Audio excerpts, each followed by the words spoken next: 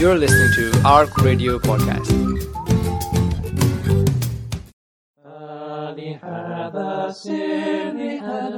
Welcome to Sakina Society, towards tranquility in an age of turbulence.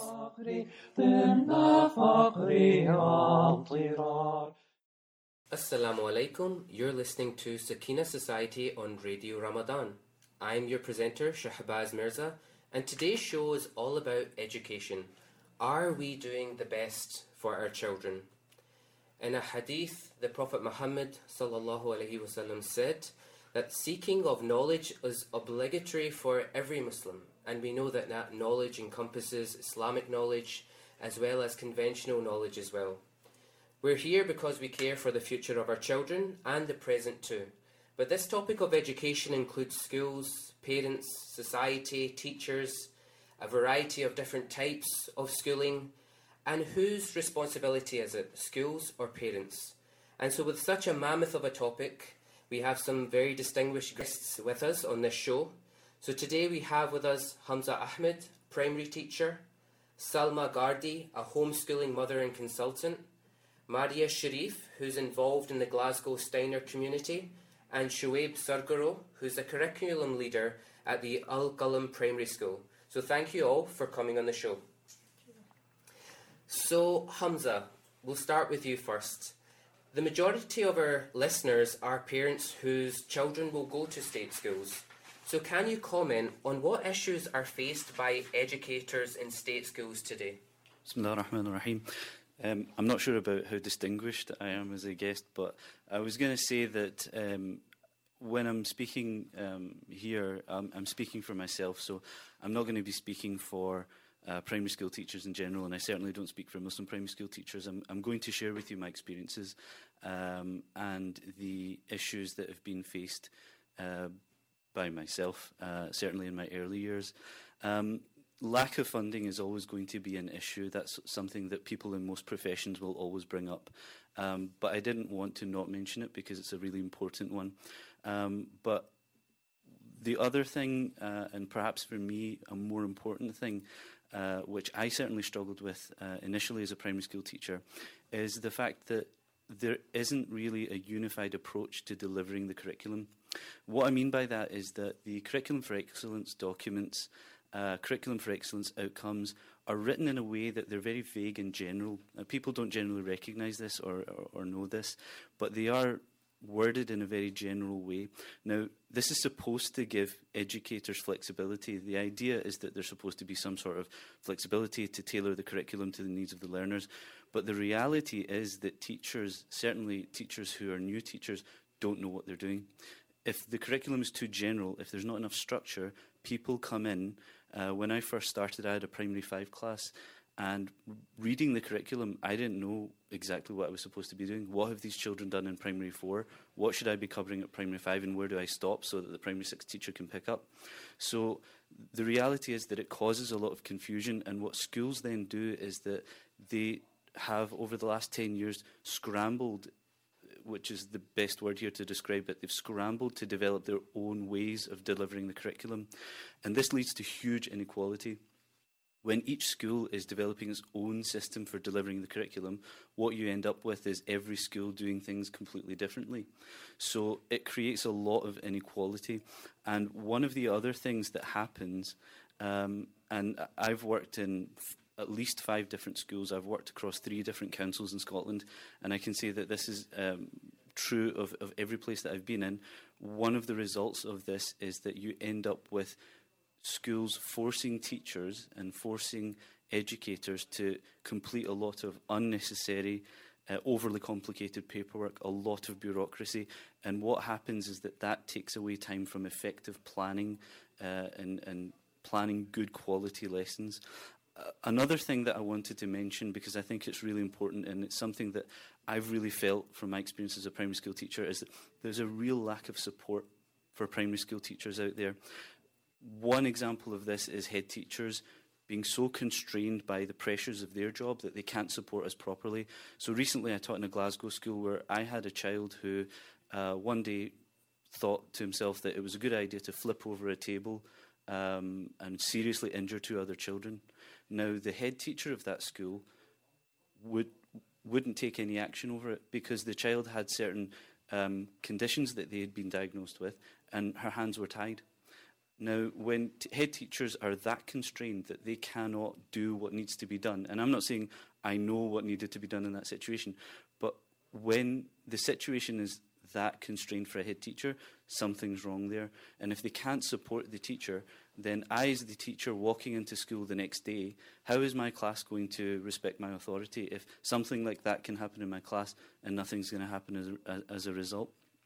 Another aspect of a lack of support for teachers is that the people that I like to call the posh and the powerful, so the people above the level of the head teachers who make decisions, these people are not teachers, and if they are, they haven't been teachers for at least 10, 13, 14 years.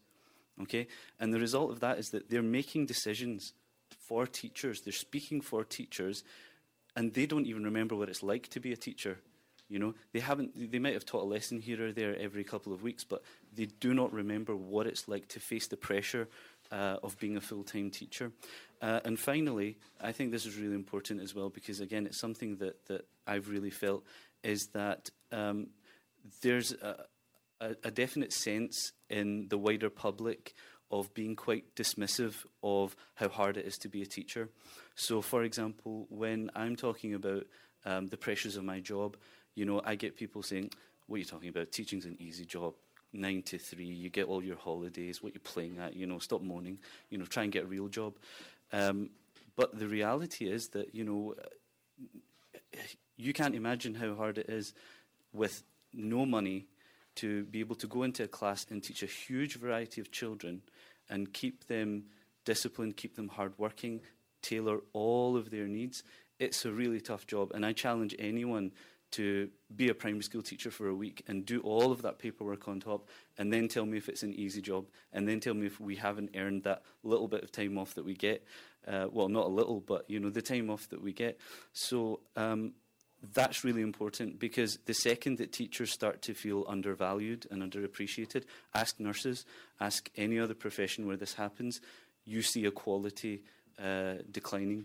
So public opinion, public support is so important to teachers in terms of how they do their job, but also in terms of how we will influence public policy in the future as well. That's a fantastic perspective, Hamza, and we can come back to speaking about the budgets of state schools and what they're doing to bridge that gap. But moving on now to a different type of education, and that's homeschooling.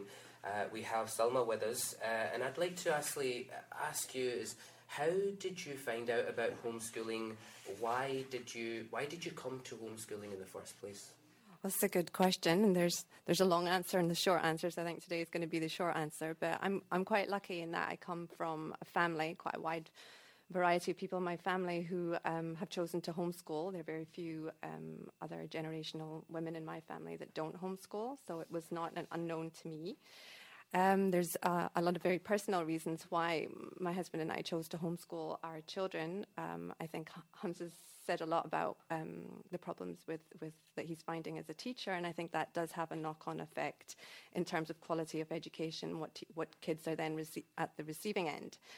So a big reason was we decided that we had 3 very different children who all had very different learning styles, and I was in the blessed and privileged position of being able to stay home and to cater to those different needs.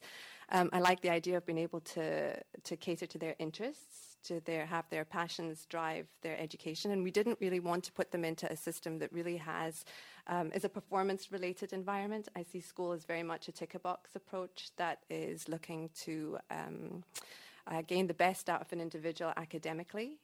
I believe in educating all of the child, and I believe I could do that best at home. So that was kind of the big reasons we decided to educate the kids at home and not send them to school. Having said that, it's been a wonderful opportunity for us. We've had the opportunity to travel an awful lot. The flexibility that we've had as homeschoolers has been second to none. And I feel the children have really been able to develop their different interests at a pace that suits them. I'm able to teach them to different abilities, different capabilities. And we're able to take breaks when and where we want. We're not constrained by a timetable, if you like. And that's kind of where we are. Sounds fantastic compared to Hamza's experience, as he was mentioning briefly before. But you've mentioned about a lot of the advantages of homeschooling, the benefits, the travelling, the self-paced learning.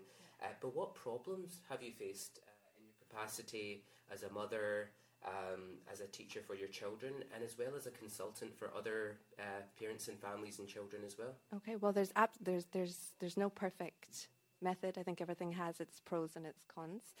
And definitely, I think the fact that homeschooling is such a 24/7 thing, I think parents have to be very aware that there are sacrifices to be made. I'm with my children. I am the primary educator between my husband and I, and I'm with my children a lot of the time, and especially when they were small, wherever I went, they had to come with me. So if I had a doctor's appointment, that's where they would come to, and that's where learning would happen. Or if I had a friend to meet, they would come with and be, kept busy with whatever it was they were doing at the time. So I think getting time alone, that's quite an important thing, something to factor into a homeschooling parent's day, if you like, or timetable.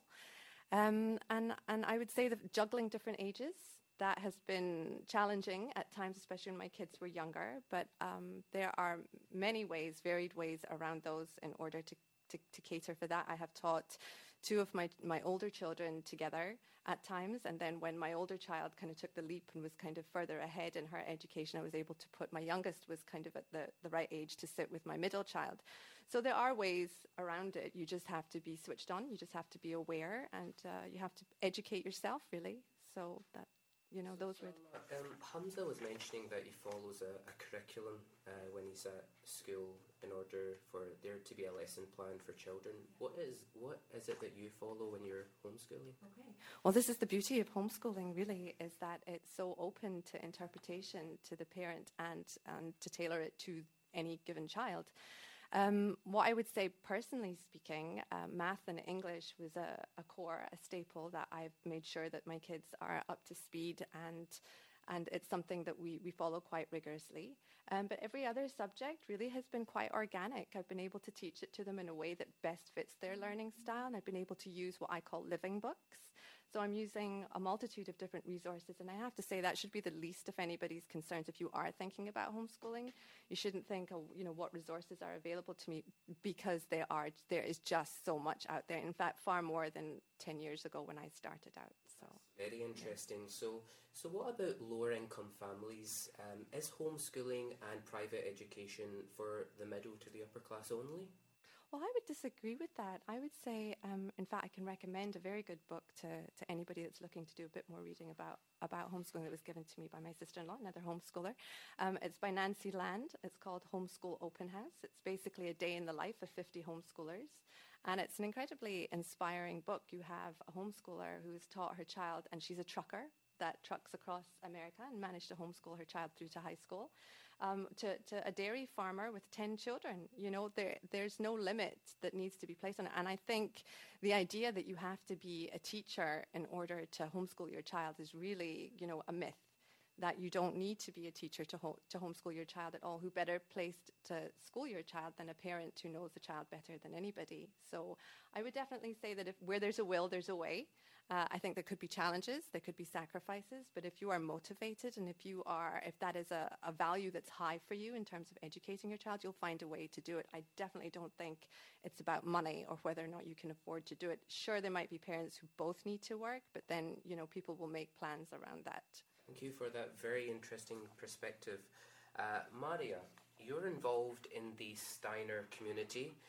And many of our listeners might not be aware of what Steiner education is all about. So in your experience, could you please tell us what's been your personal experience of the Glasgow Steiner community? Assalamu alaikum. I got introduced to Steiner education through friends whose children attended the Glasgow Steiner School quite a number of years ago. And my child started the Glasgow Steiner School in 2012. Unfortunately, the school had a fire which resulted in the school closing down. Following that fire, the community took a number of years really to re-establish itself. And alhamdulillah, we're in the position that they had managed to set up a kindergarten and laterally a school, which sadly both had to close down just in December of the past year, due really to low numbers. And it's an issue that I think we'll touch upon later on in our discussion. So that's basically how I got introduced into the sort of Steiner method of teaching. And I can tell you a little bit more about Steiner education. Tell us what makes Steiner education different. Well, I think one of the key, and I should emphasise this, that most of what I'm going to talk about is through my own experience. I'm not Steiner trained. I'm not a teacher either. It's just through my sort of personal interaction with the community and the school that I'll be talking on. So one of the key aspects that really appealed to me was the fact that in Steiner education, formal learning is delayed until the age of 7, and I felt that mirrored what's important within the Sunnah in terms of teaching children, that children are allowed an extended period of play. So typically in a Steiner school, you'll have that children will attend kindergarten from the age of 3 to almost 7 in some cases. And then they'll start their formal education at the age of 7. And then they've got a period of learning, which they classify as sort of 7 to 14, and that's the lower school period. And they have the same teacher that carries them through those classes. And there's almost this sort of natural transition into high school. The method of teaching that's largely used within the Steiner framework is the main lesson. So they have a 2-hour lesson, and essentially the children learn to make, through the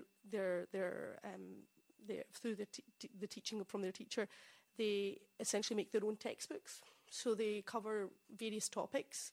There is a very strong emphasis within Steiner education on artistic and creative approach.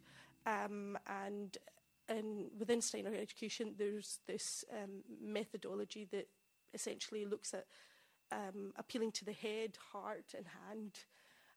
So they're really trying to develop a whole child. It's not just about academic ability. And I guess another key facet, which Salma touched upon, is that there's no testing of those children really until they decide to do formal subjects. So that's a little bit about, a background on Steiner education there. Well, thank you for educating us on what the Steiner education is, and very interestingly, you touched upon Steiner's methodology in Islamic faith schools, which brings us on perfectly to Shuaib. Shuaib, you have been working with the Al-Qalam's curriculum development. What have you found to be challenging in educating from a faith school perspective? Assalamu alaikum wa rahmatullahi wa barakatuh. First of all, Jazakallah for having me here. In terms of Qalam Academy, I might just want to give you a quick background about the objectives of Qalam Academy more than relating it to a particular issue of education within faith. I've spent a lot of time with Curriculum for Excellence looking into the unpacking of codes, and as Brother Hamza rightly mentioned, it's just a framework. Ever since I have looked into Curriculum for Excellence, I did feel there is a gap between a framework and the delivery of education by teachers, and that missing gap was being unpacked by teachers within primary and secondary sector in numerous different ways, and that leads to the inequality in the sense of how it's delivered within the education system. And pretty much that would have been the mindset behind Curriculum for Excellence, that they wanted that variety within different schools. But what became ever challenging is to control that variety and have some form of assessment to see how well people have performed. And also, there's other challenges which Brother Hamza rightly mentioned that comes into play once it's very open-ended. The idea of Qalam Academy at the time was there is something to contribute within the education system. There is a gap there where we can fill in. And we came up with our own methodology of delivering these outcomes and experiences in a structured way where you can measure the depth of education and also assess them over a period of time. So Qalam Academy's foundation is based on that concept, that is there something that we can do within the education system that can contribute towards how curriculum is being delivered. So we have our own methodology that we have developed. It's evolved in the last 7 years that we have been teaching. And that's primarily how we identify ourselves as someone who has innovations in that. That has also helped us try and contextualize the learning experiences for the belief and faith of the child that comes to the school. And there are so many aspects of Curriculum for Excellence where you can do the interdisciplinary learning towards the child's faith as well. So we've got human body as one of those experiences where we can relate that to how Allah has لَقَدْ خَلَقْنَا الْإِنسَانَ فِي أَحْسَنِ تَقْوِيمٍ. So we can relate all those. So that gives us an opportunity as well to tie the learning experiences as it goes forward, rather than having a separate kind of. So we don't look at it as a separate thing. We kind of have the methodology, deliver the outcomes and experiences using those methodologies and tools, and in the process allow teachers to make those decisions to tie them into a child's belief and faith. So alhamdulillah, it's been I think it's a blessing that we went down that route, which kind of neutralized the fact that there is ever going to be a challenge having a faith thing involved within Curriculum for Excellence. And just a brief question before we stop for a break. There's often a stigma associated with faith schools. From your experience, do you anticipate that Al-Qalam students have equal opportunities for higher education? Alhamdulillah, yes. The stigma that is attached to the faith school is because we tie in expectations of that faith school within the primary learning experiences, and that's what the expectations become. It's an Islamic school, so everything is Islamic, or that leads to a lot of issues.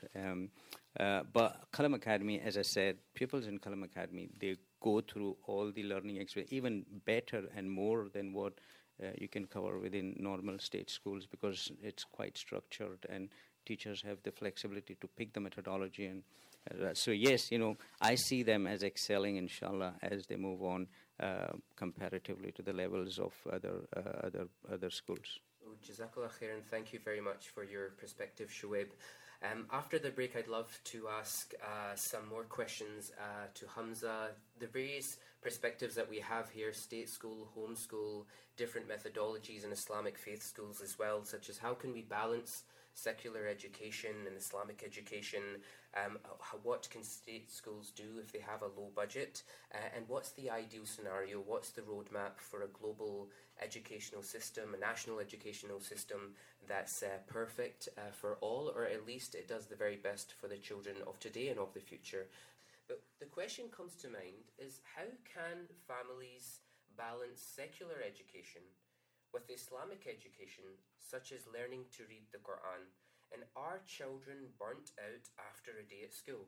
Let's start with Hamza. So I think, first of all, yes, children are burnt out after a day at school. I think that the most important thing for me is to be the change that you want to see in others. If you don't read Quran at home yourself, how do you expect your children to do that? If you don't pray 5 times a day, how do you expect your children to pray 5 times a day? I am so tired of parents coming to me, because I teach Islamic studies on a weekend as well. I'm so tired of parents coming to me and saying, Hamza, can you sort out my boy? He doesn't pray. And my first thought is, well, do you pray at home? Do you pray together as a family? Do you read Quran? Children learn by imitating their parents. Parents are the very, very first and the most important educators. If a parent is... my nephew, he prays, he's 2 years old, And he prays because every time he sees my mum pray, he will go and just stand beside her and he'll just do the actions. Now, if he continues to do that, he will grow up and prayer will be a natural thing for him, and it's part of the household routine, and it won't be something alien for him. So I think that it is so important that you are the example. I myself, many of the surahs that I learned by heart, I didn't learn because someone sat and made me learn them. I learned them because my mum used to play them in the car on the way to school. You know, and a child has an amazing memory, and you'll be amazed at what they can learn and memorize. So it's about how you create that environment. It's a chore if you make it a chore, but if you make it a part of your household environment, children will soak it up without you even trying. So there's a shared responsibility between the state school, the school that the child is attending, as well as what's happening in the house as well, the parents. So Salma, what happens in a homeschooling environment then? Well, exactly what Brother Hamza just said is actually what I'm going to echo, because, I mean, if you take out the very first question a homeschooler will be asked usually is on socialization, but following that is, do you homeschool for religious reasons? And actually, while that was not our main consideration, I have to say the amazing benefit that has come out of it is that we've been able to give our faith its due important place in our day, where we are able to start with it at the beginning of our day before we even touch anything to do with secular material. And I have to say that has been so instrumental in the education of my child as a whole person, as a Muslim. And exactly what Brother Hamza is saying, if they are having the opportunity to see you live like that day in, day out in your family environment and to have them participate in that, that's the best thing that you can offer your kids. I mean, even the fact that my children are able to pray their salah on time during the day where they're not at school, where it can sometimes be difficult, is really key. It becomes part and parcel of just something that's completely natural. So definitely if you're a homeschooler, I mean, and a lot of homeschoolers in the States and here educate for religious reasons, particularly evangelical Christians and stuff, very strong in their faith. They definitely take that path specifically for this reason. So definitely faith is something that is very easy to incorporate as a homeschooler. That's fantastic perspective. And so we're talking about secular education, Islamic education from a state school perspective, from a homeschooling perspective. And I guess we have this this divide, or perhaps it's a merger of old traditional educational systems, such as the Steiner educational system, compared to newer, more advanced technological education methodologies which are coming out. So Shuaib, my question to you, Islam is a 1400-year-old religion, and we have modern day practices such as artificial intelligence, technology, the use of iPads, electrical equipment. Are faith schools adopting the latest technology in order to better educate the children that are attending the schools? I mean, I think you're right.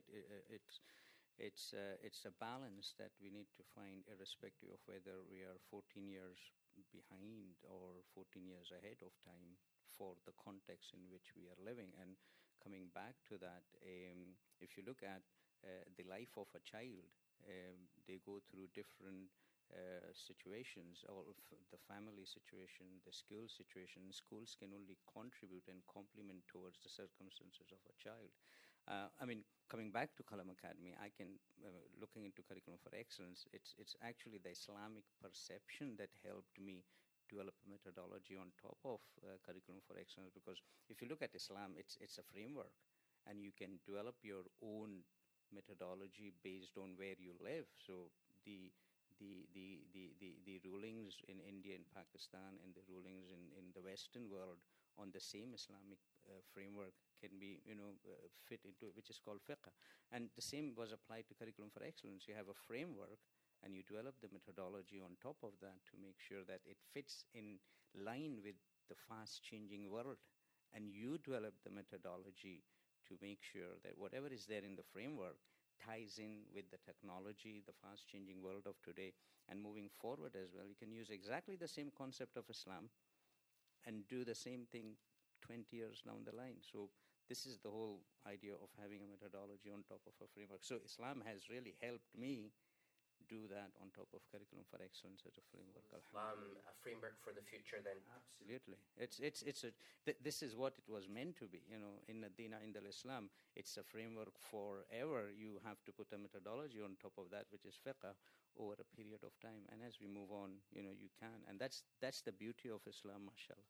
Maria, in a few words, let's hear from you. What's your perspective on this? As I understand, you're asking about the use of sort of new technologies within educational framework, let's call it. The Steiner methodology really emphasises, children getting hands-on. So there is no use at an early age of computers, of iPads. In fact, they expressly sort of discourage screen use in general. And really because children at that age are, as Hamza mentioned earlier on, you're sponges. And these children really need to be nourished. So in terms of using technologies, I think we should, from the Steiner perspective, it's used with caution, really. Indeed, I think in certain countries, so for example, France and Canada, they emphasise that children under the age of 3 shouldn't have access to screen usage. So if you try to embed that within a framework which doesn't allow children to use their hands and get to grips with just, fine motor skills, tangible things at that age, I think it's sort of restricting them, and it might cause problems in later education for those children.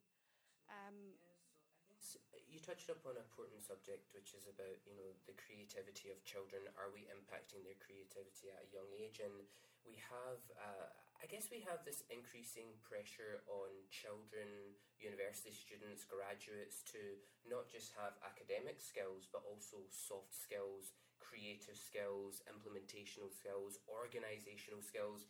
There's such a wide variety of skills which I guess are expected of a child or an individual that's growing through the educational system. So let's move the conversation towards what are the practical steps that parents could take in terms of educating their children in the correct way, in choosing the right kind of education, whether be it old or new, state school, private school, home school, Islamic school. So between us all, I'm leaving the floor open for individuals to speak. What are the practical steps? What is that roadmap to get towards that desired destination that we want, which is having the best education for every single child? Sure. It's really a good question. This has triggered the whole governance issue, and Hamza might recollect there was a governance review consultation that happened, and we actually responded to the review saying that one size doesn't fit all. The education system should be flexible to allow different options, and parents are the primary carer of every child. You need to understand that. It's parents, and no two parents are same, and no two child come from the same background, because there's so many factors that affect a child's development. Now, if the system has that flexibility where parents can choose the right option, there may be parents who, and homeschooling is fantastic, but parents need to know that the circumstance with which the child is can cater to homeschooling requirements of the child. And same applies to state schools as well, and to private independent schools or schools such as us. So there's no one format. It should be the education system really as a whole that should allow parents those choices, and every parent should be able to make those choices. It should be very clear what choices a parent has, and every sector, every approach should make sure, so state sector should make sure that the bureaucracy is not there, and there are flexibilities, there's not much workload, there's not, all those issues are quite obvious and quite visible in the system. That approach towards education should make sure that children coming to state schools do not get affected by the bureaucracy. Same applies to homeschooling, same applies to any methodology or our school as well. So I think, it's up to parents who have to have that choice made at an age where they feel best appropriate. and send their children to the right approach. But I won't say that there's one size that should fit everybody in Scotland. Or education is not like that. There are methodologies around. There are methodologies that are tried and tested. So we're talking about choice. We're talking about homeschooling. Selma, what's your perspective? Well, exactly agree a little bit with what Brother Shoaib is saying, in that it's very difficult to parents, the choices available to them simply because the country in which we live in and the curriculum is set by the government. The parents have very little choice in what that actually is. And certainly I've read the national curriculum for England, which to me was far more helpful as a homeschooler than the curriculum for Excellence, as Brother Hamza said, was exceptionally vague in many parts. What I would say is, because you're talking about schooling on a national level and what's available to parents, I would actually say that there needs to be a really big shift in thinking in how education is approached by our government and our nation as a whole. And something that I'm sure I've said to you before is, Brother Shoaib, is that we should really be looking to something like the Finnish school system. Finland is actually the top in, if you look at the where results are for children and doing well in the tables for the world. Finland is usually top, and a lot of that. And I know I'm come from the homeschooling crowd and the homeschooling corner, and I'm going to tell you that that's the ideal. It's not perfect. It's not the only answer. I'm certainly not anti-school, but the way that the school system is at the moment, I would say it was not something I would be advocating to put my child into. If you look at the Finnish system, and I'm just going to touch very quickly on a few points that show what correlation that has with homeschooling, in the sense that they have no private schools. Every school in Finland is publicly funded, so it takes out that competitive element. It means everybody is going to the same school with the same curriculum. There's no competition there. So everybody's being delivered education in the same way, regardless of demographic. Teachers, and I'm sure Brother Hamza will be happy to hear this, teachers are super valued in Finland. They are a very well-paid profession, and yeah, you're moving to Finland, and are recompensed adequately, right up there with doctors and dentists and other professions like that. In fact, they actually have to minimum level of a master's in education in order to teach in Finland.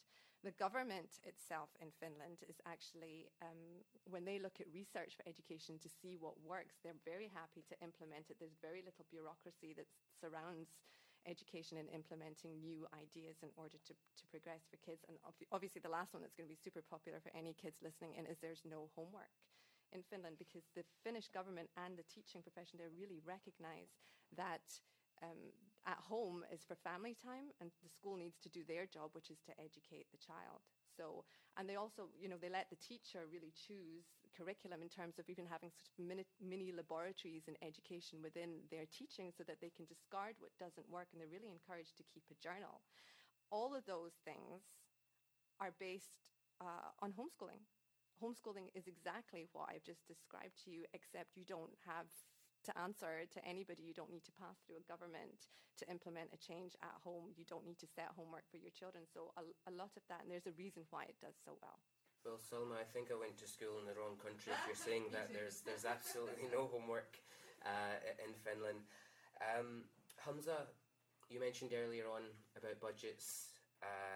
You've mentioned other problems, the fact that teachers don't have the right resources in order to teach. Perhaps do we educate the children, or do we start educating the educational system itself? So does the educational system need to be disrupted? Do we need to learn from other countries? What are your personal practical steps which need to be taken? Well, I think, yes, the educational system needs to learn from other countries. What you described there, Selma, was incredible, and my wife will kill me, but I think I am going to make that move. But no, I think that it definitely does need a lot of shaking up.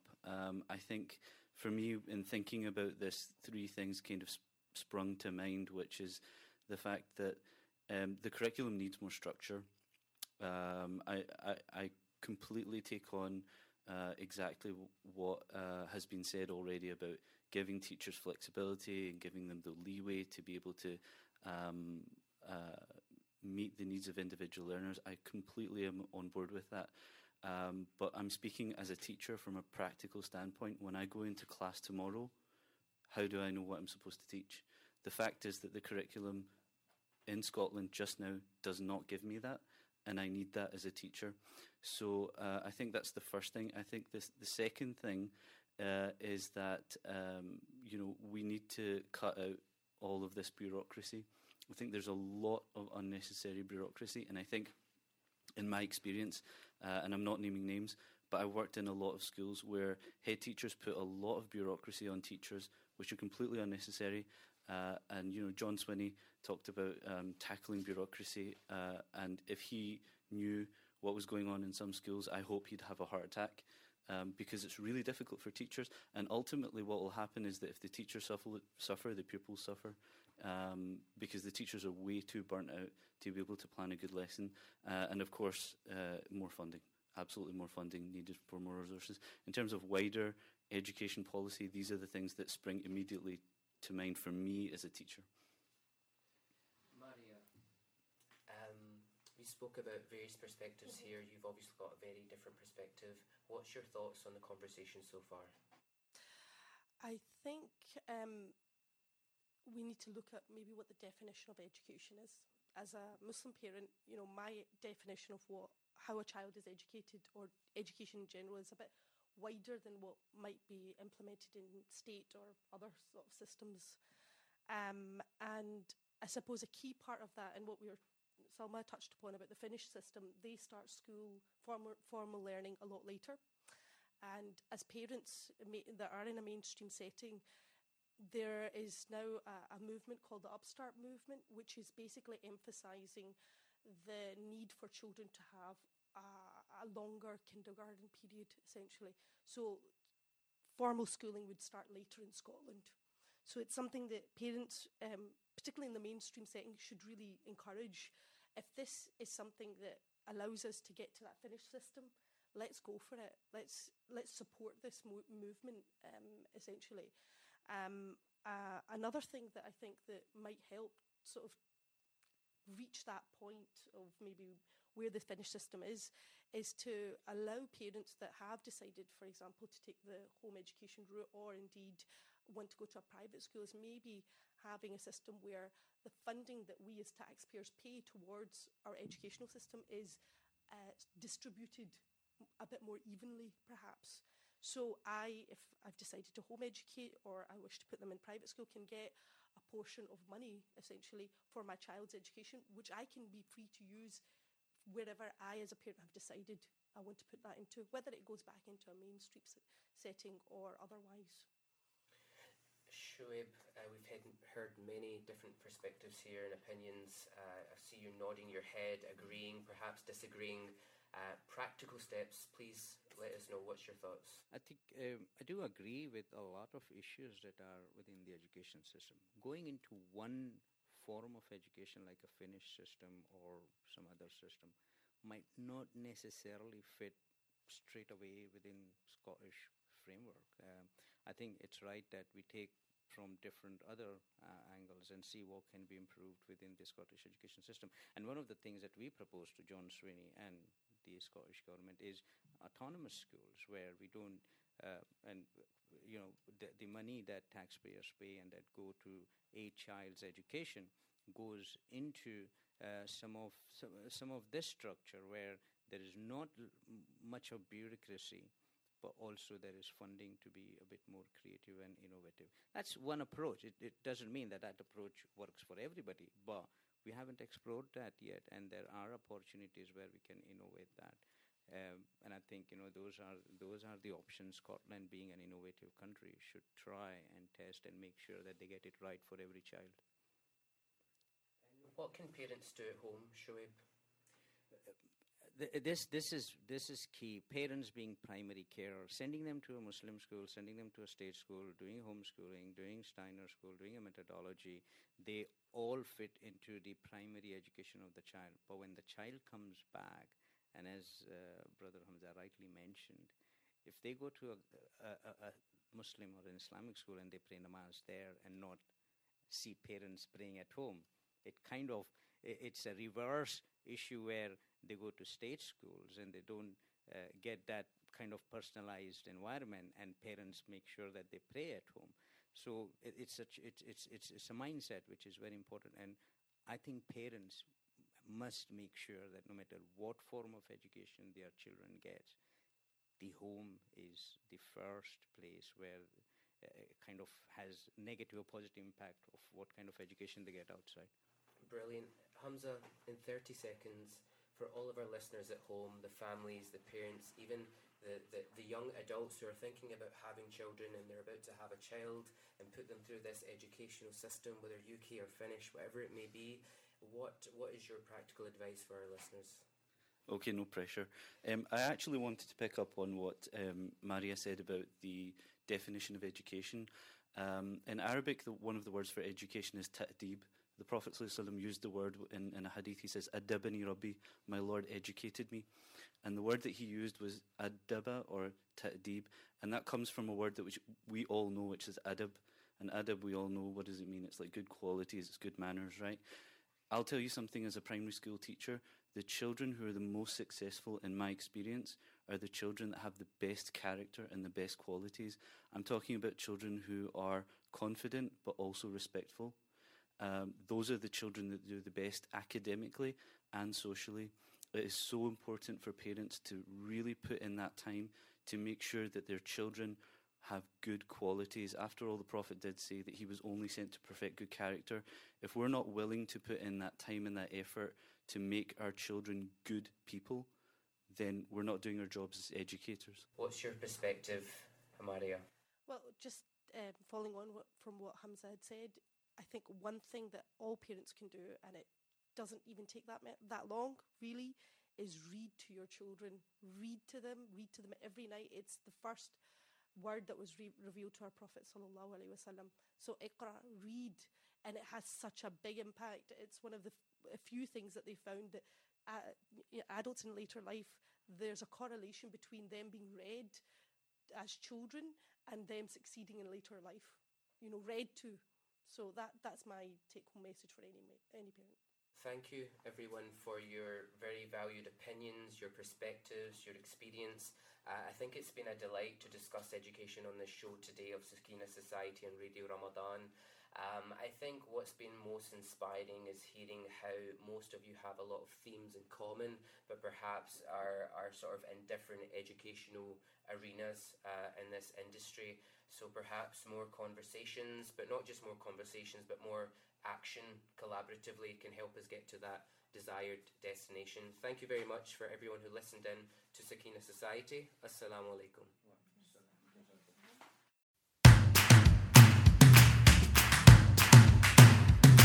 For more information and to listen to more podcasts, visit us at arc.score or check out the Arc Media app.